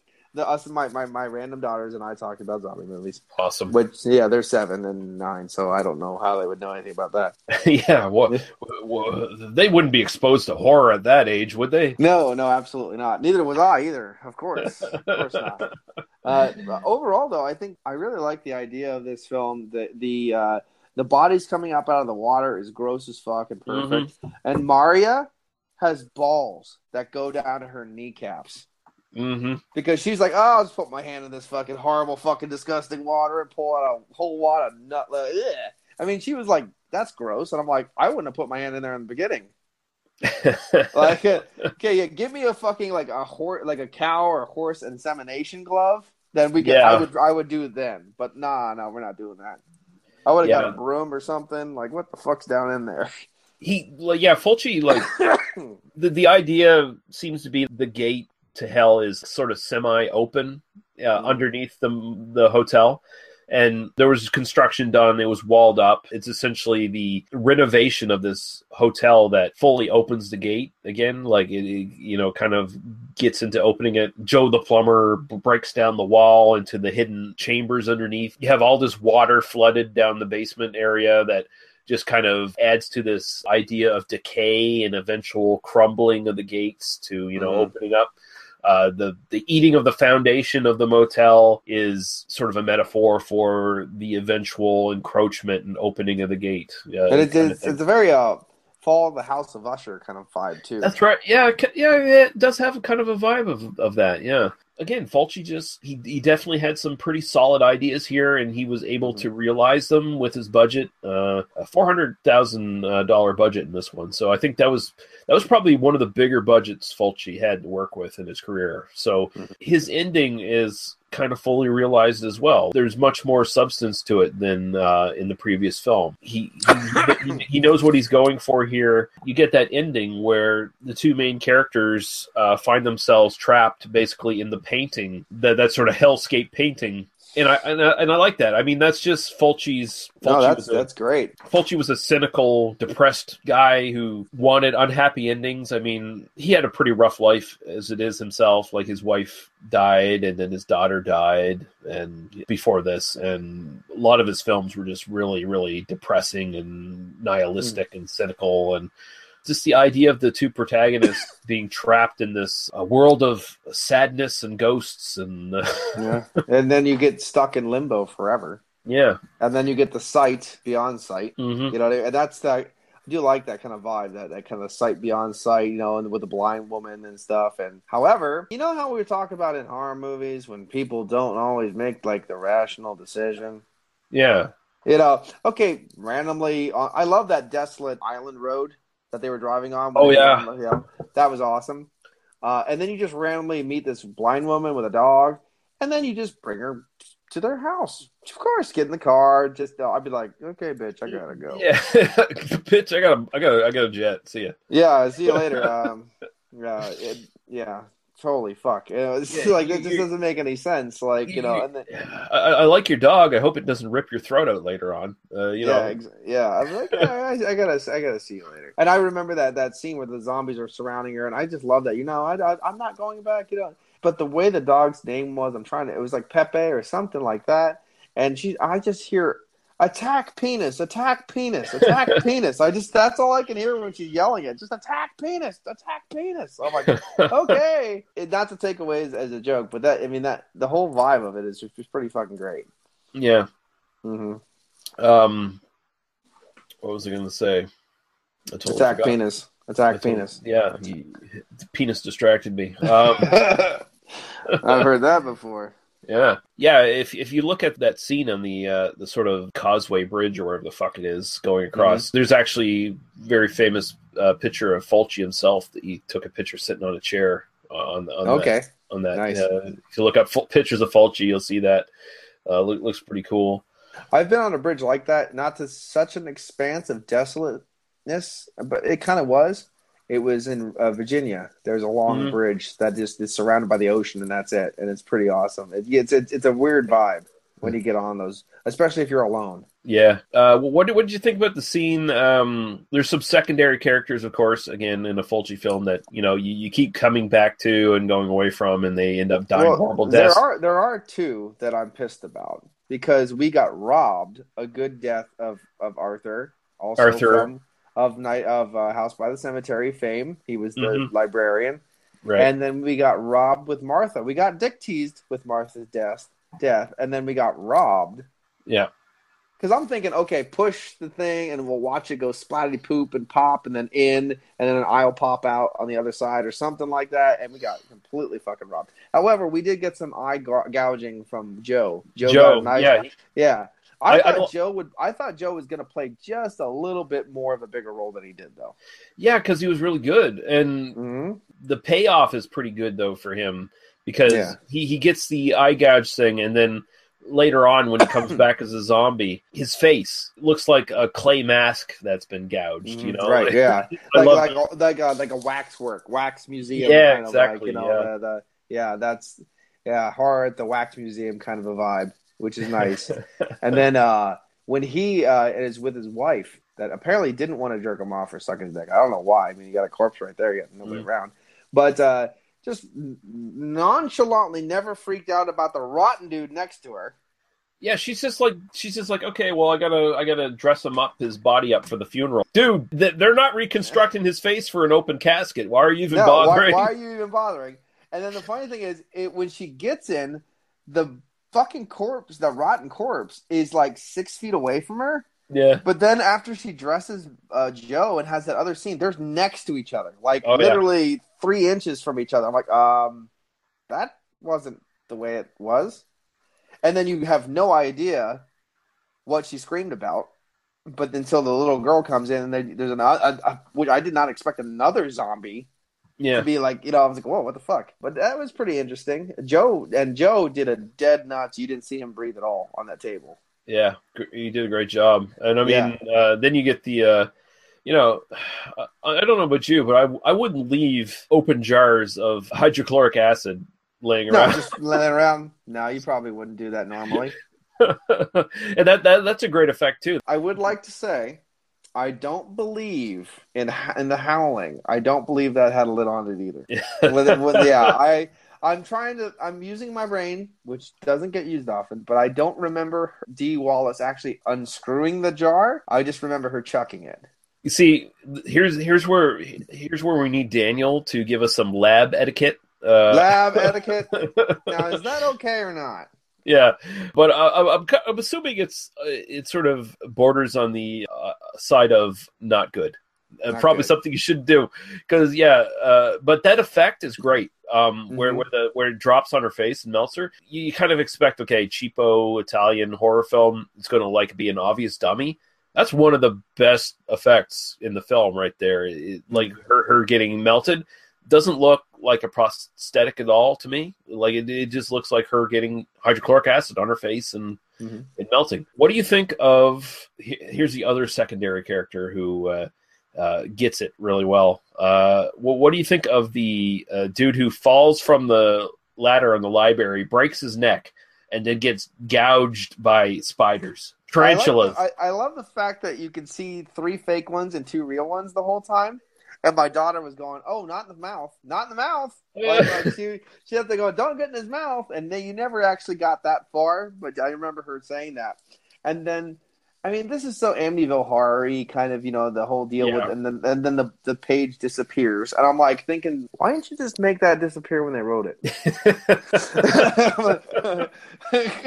Like, I just like, why did you have to wait till now? Like, I don't really understand the whole point of waiting till now, or because like it would be like, well, I don't know, the pages are all blank. That doesn't make any sense. I mean, that would have worked too. Yeah, that would have worked fine, but we had to have fake spiders. I thought the fake spiders looked decent. You could tell all their 4 legs were moving in the same direction the same time. Yeah, and you can also tell they were using those to herd the real tarantulas. Yeah, like, which way we're supposed to go, guys? Spider wranglers, yeehaw! And maybe the spider wrangling is what made him have like, I should do a Western. If I can wrangle some spiders, there we go. And I find it amazing that apparently spiders make the sound of creaking metal gates. Can you oil those spiders? Because that's pretty rough.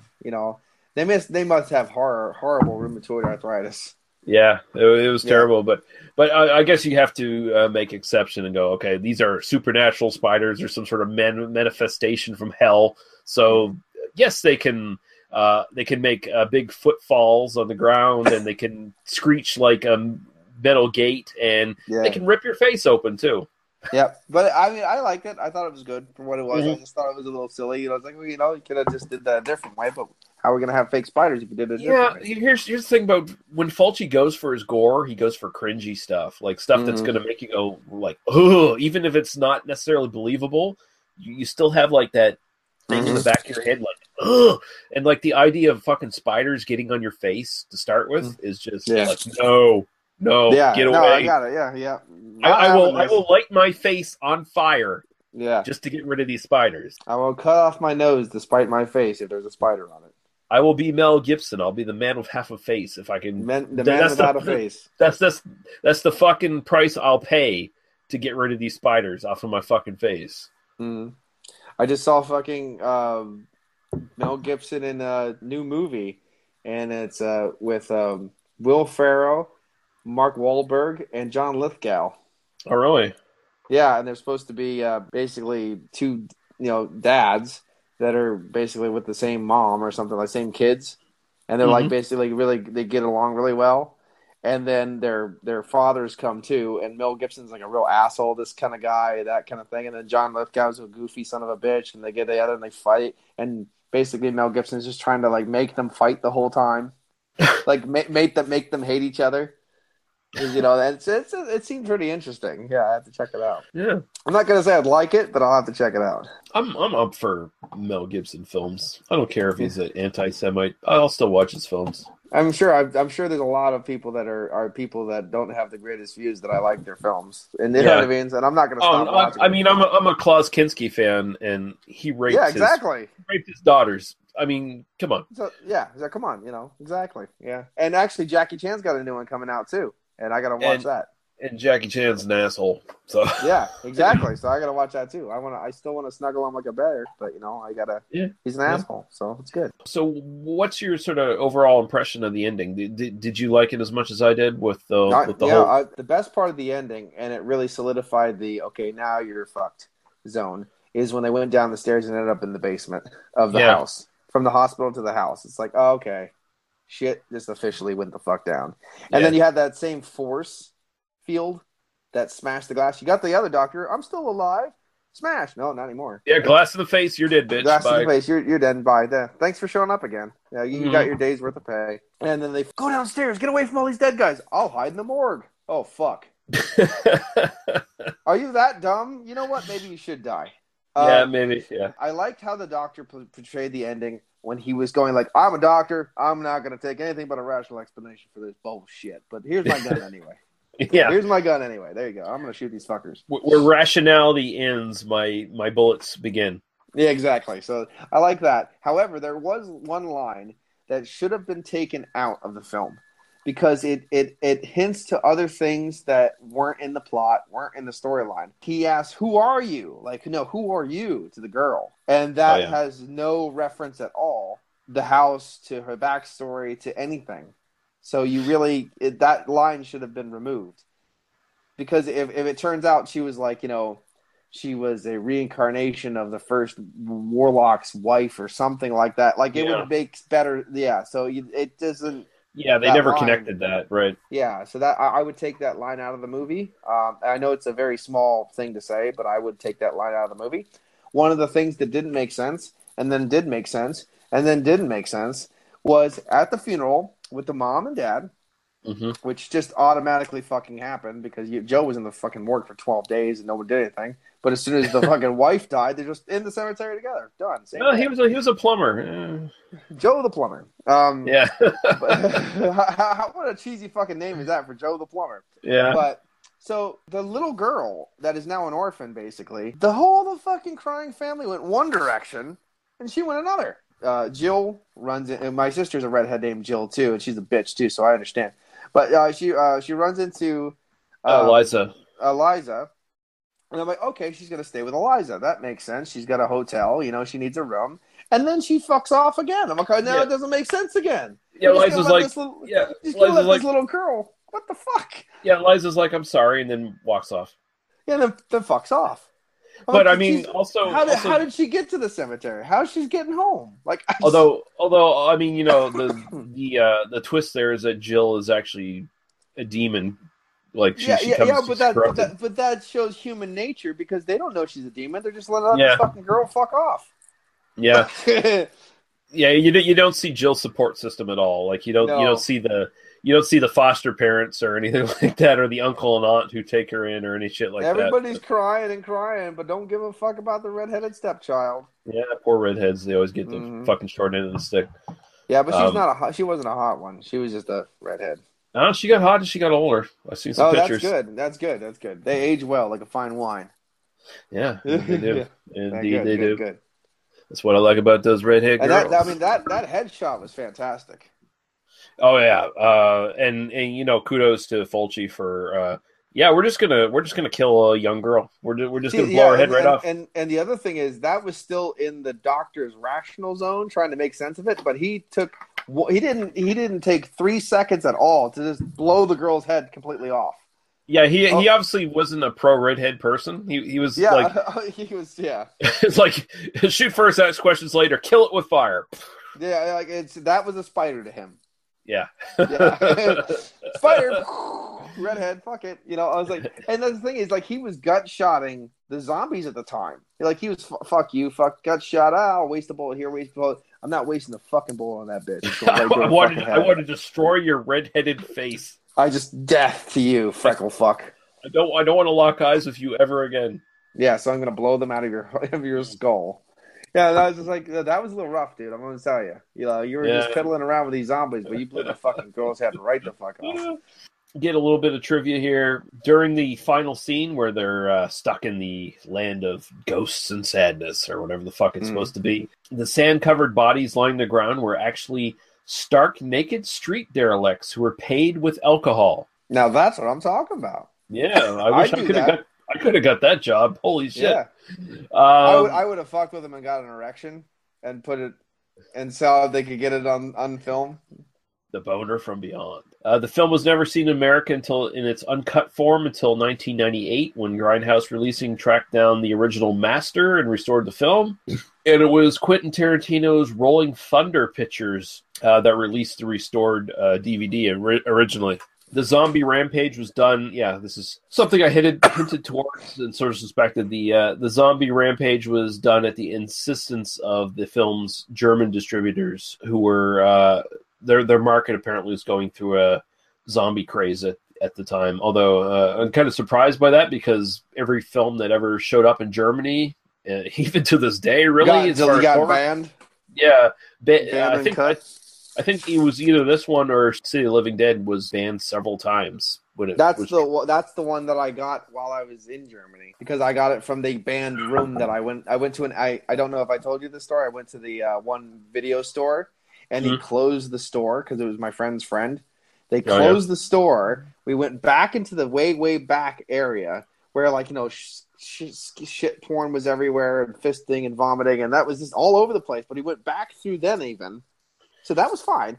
And then, he got fucking padlocks and chains off this fucking door. Jesus. And opened it up and found all these horror movies in there that were banned. And I was like, I walked through all this crazy stuff, all this fisting, shitting, vomiting, you know, all this kind of crazy stuff, all this, all that, which I owned it because I bought everything. I walked through this, and I found Halloween 2. Yeah, behind this huge padlocked door. Jesus Christ, fucking Shizer Brittle. That's fine, you know. That's fine. No, that's epic. That's great. No, that's okay. You know, like taste my prolapse. Yeah, taste my prolapse. You know, actually, it was a Shit Eating Lesbians Volume 3 I got.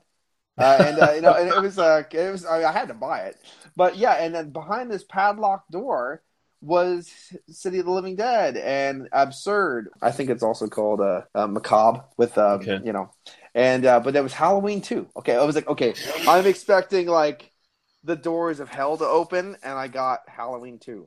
Like, okay, you know, it's like, but it was still banned in 2010. So it didn't get released until later. But it was really fun to go into this naughty band room. Like, that is the adrenaline level when I was kind of going through all these films that I knew were like completely taboo, even though they weren't to me. It gave me like a rush to go through all these films and stuff. And of course, because he couldn't sell them at all, I got really good deals on them. You know, so instead of 25, 35 euros, I was getting them for 5 euros. It's fucking Nazis, man. Yeah, you know, I tell you. But it was great. So, you know, and that's where I bought the City of the Living Dead. Nice. Yep. DVD info for this one. Again, you can just get an abundance of options here. Aquarius first released this on DVD in 2000. Grindhouse released it on DVD in 2008. Anchor Bay released a version on DVD in 2000. Arrow Films recently, well, not recently, but in 2011, they did a DVD. And Grindhouse came back with a Blu-ray version of this in 2015. So you have no excuses. And it's also on Daily Motion right now as well. So nice. Yeah, if you want to pick that up. And so, Paul, what is your favorite film out of this so-called trilogy? Is it The Beyond? You know, I'm a sucker for the originals. You know, I don't know. Yeah. I'm still a sucker for House by the Cemetery. I kind of lean towards that one as well. As much as I appreciate like the first two films are like thematically more connected and everything like that, and they're more. And I mean, honestly, they're much more artistic as far as Fulci going for interesting ideas. I like House by the Cemetery. Yeah, I do. That's still my favorite. Even with Bob, I still like that film. With Bob, the thing is like. My favorite film, besides Jaws, of course, because I really don't consider that horror anymore. I just consider it an epic film. My favorite film is Jaws. My second favorite film is Night of the Living Dead, the original. Now, yes, Dawn of the Dead is the overall better film, blah, blah, blah, blah, blah, blah, blah, blah, but it's not fucking Night of the Living Dead. You know what I mean? Like, that kind of thing. And this is the same thing. Beyond is probably my second favorite Fulci. No, actually, New York Ripper is my second favorite Fulci. But out of these, Beyond's my second. So Dawn of the Dead, for me, is still my second favorite because Night of the Living Dead can't get kicked off first place. Right. Same thing with the House by the Cemetery. It's still number one to me. And then I give it Beyond is probably number two. And then because the Beyond has this vibe to it, and the kills and the rottenness and the wet, it's just very, very, which is great. Then I do City of the Living Dead. I would agree. Actually, I'd probably rate those all exactly the same. I think City of the Living Dead is interesting. He's like kind of formulating his ideas that he would do in the Beyond. Like he kind of expands on the Beyond and perfects those. And then again, I feel like House by the Cemetery isn't really connected to these two films. It's a different thing. It's a whole different thing. And as far as like just like a really cool sort of supernatural slasher film, I think House by the Cemetery is really fucking good, and I still like it. I like how mean and just depressing it is, and I don't think Fulci did either. Honestly, I think it was, and I don't think Kaus had anywhere near the budget. No, I think that was very much lower budget at that point compared to the other two. But yeah, I think it was people outside of Fulci that kind of linked this as like, oh, is this Gates of Hell trilogy? No, it's just Fulci was playing with some ideas, but he wasn't necessarily going for any sort of series of films or anything like that. He was just expanding upon the shit he was sort of writing and working out in his head. So I've heard a lot of people, like different people, take three different films and be like, well, this is this trilogy, that is that. I'm like, but was it? I've never heard it called that, but you guys call that. But like, was it the Tenet trilogy from Polanski? The Apartment trilogy or something like that? Something like that, yeah. Yeah. Rosemary's Baby and stuff like that. I'm like, but they're not connected at all. Like, I don't understand.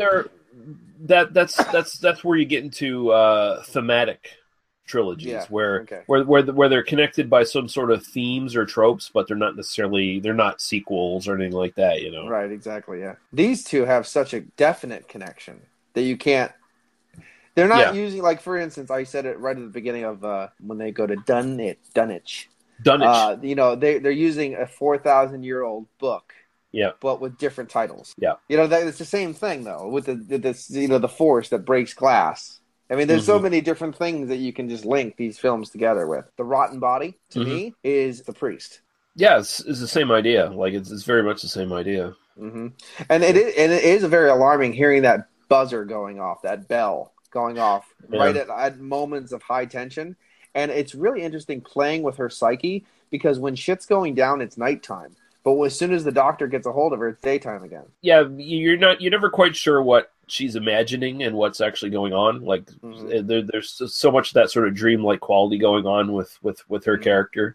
Yeah, if I had to link a movie to this one, just based on the way this movie does portray itself, Amityville Horror is the movie that I would say it makes me think of a lot. Seems like it's influenced by Amityville The Gate Horror. of Hell, the Gate of Hell, the house playing on the people, not knowing what's going on, that kind of thing, and it's all great. I mean, and obviously Amityville Horror could have played on the New England type of Lovecraft as well. Right.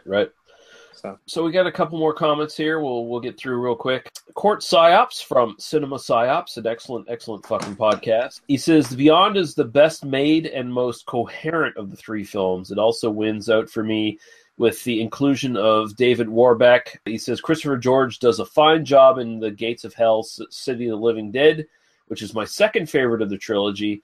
The loose narrative of these films are more or less a skeletal framework to hang gore-drenched death scenes on. However, the most fleshed out is the beyond. By using the hotel as the basis for where these things occur and having the body of Spike be the spread of the hell portal's influence, it helps to explain why these things occur.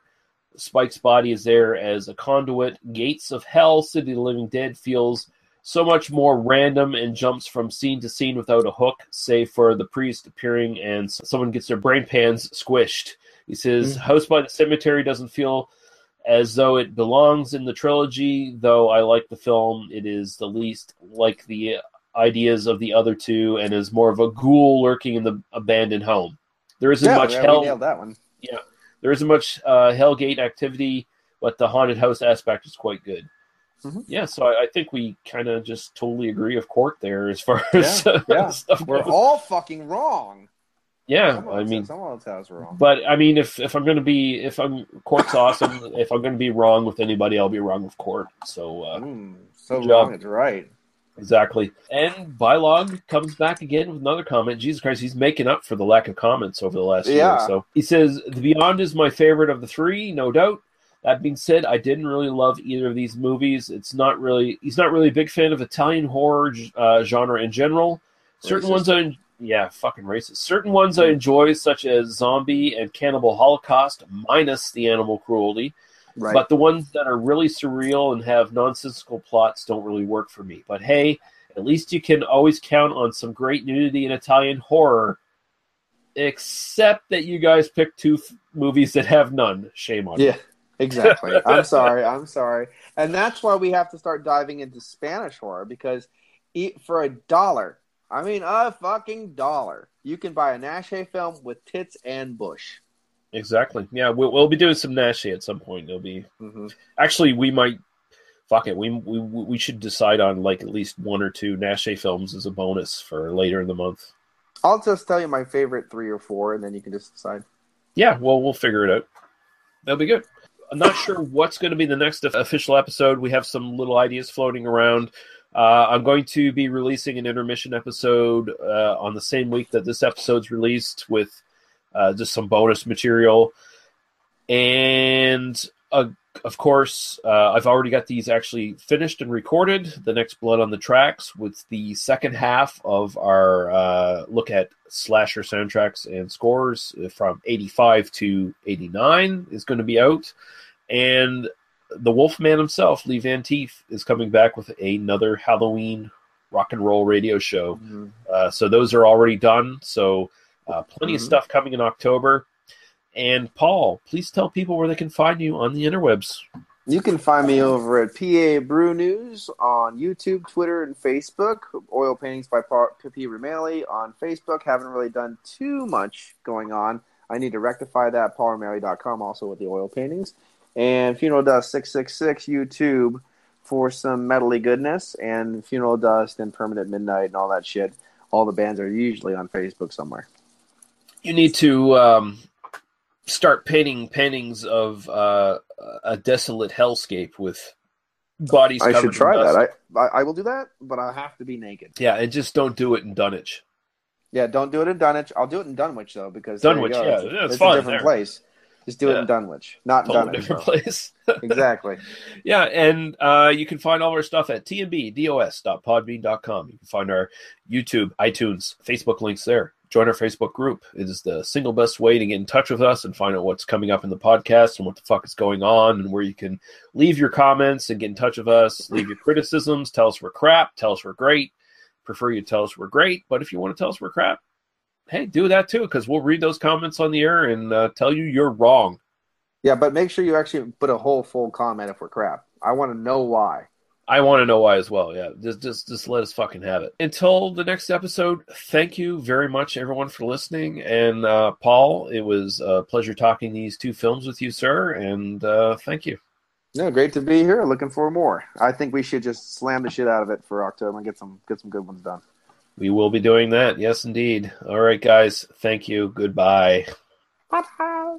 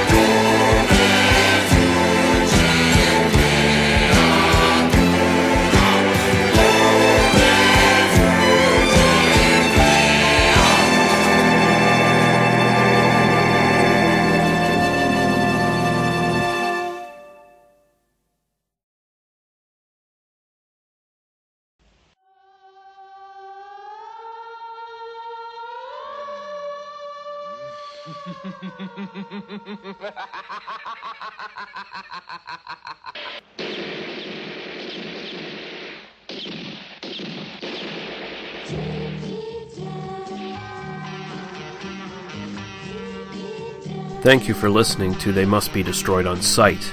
For past episodes and links to our iTunes, YouTube, and Facebook group, please visit us at tmbdos.podbean.com. There you can also find links to other podcasts and websites of similar interest. If you subscribe to us on iTunes, please consider giving us a 5-star rating and a review. Please join our Facebook group, as it's the single best place to get in contact with the hosts and to know what's coming up on the podcast. Thank you. Drive through.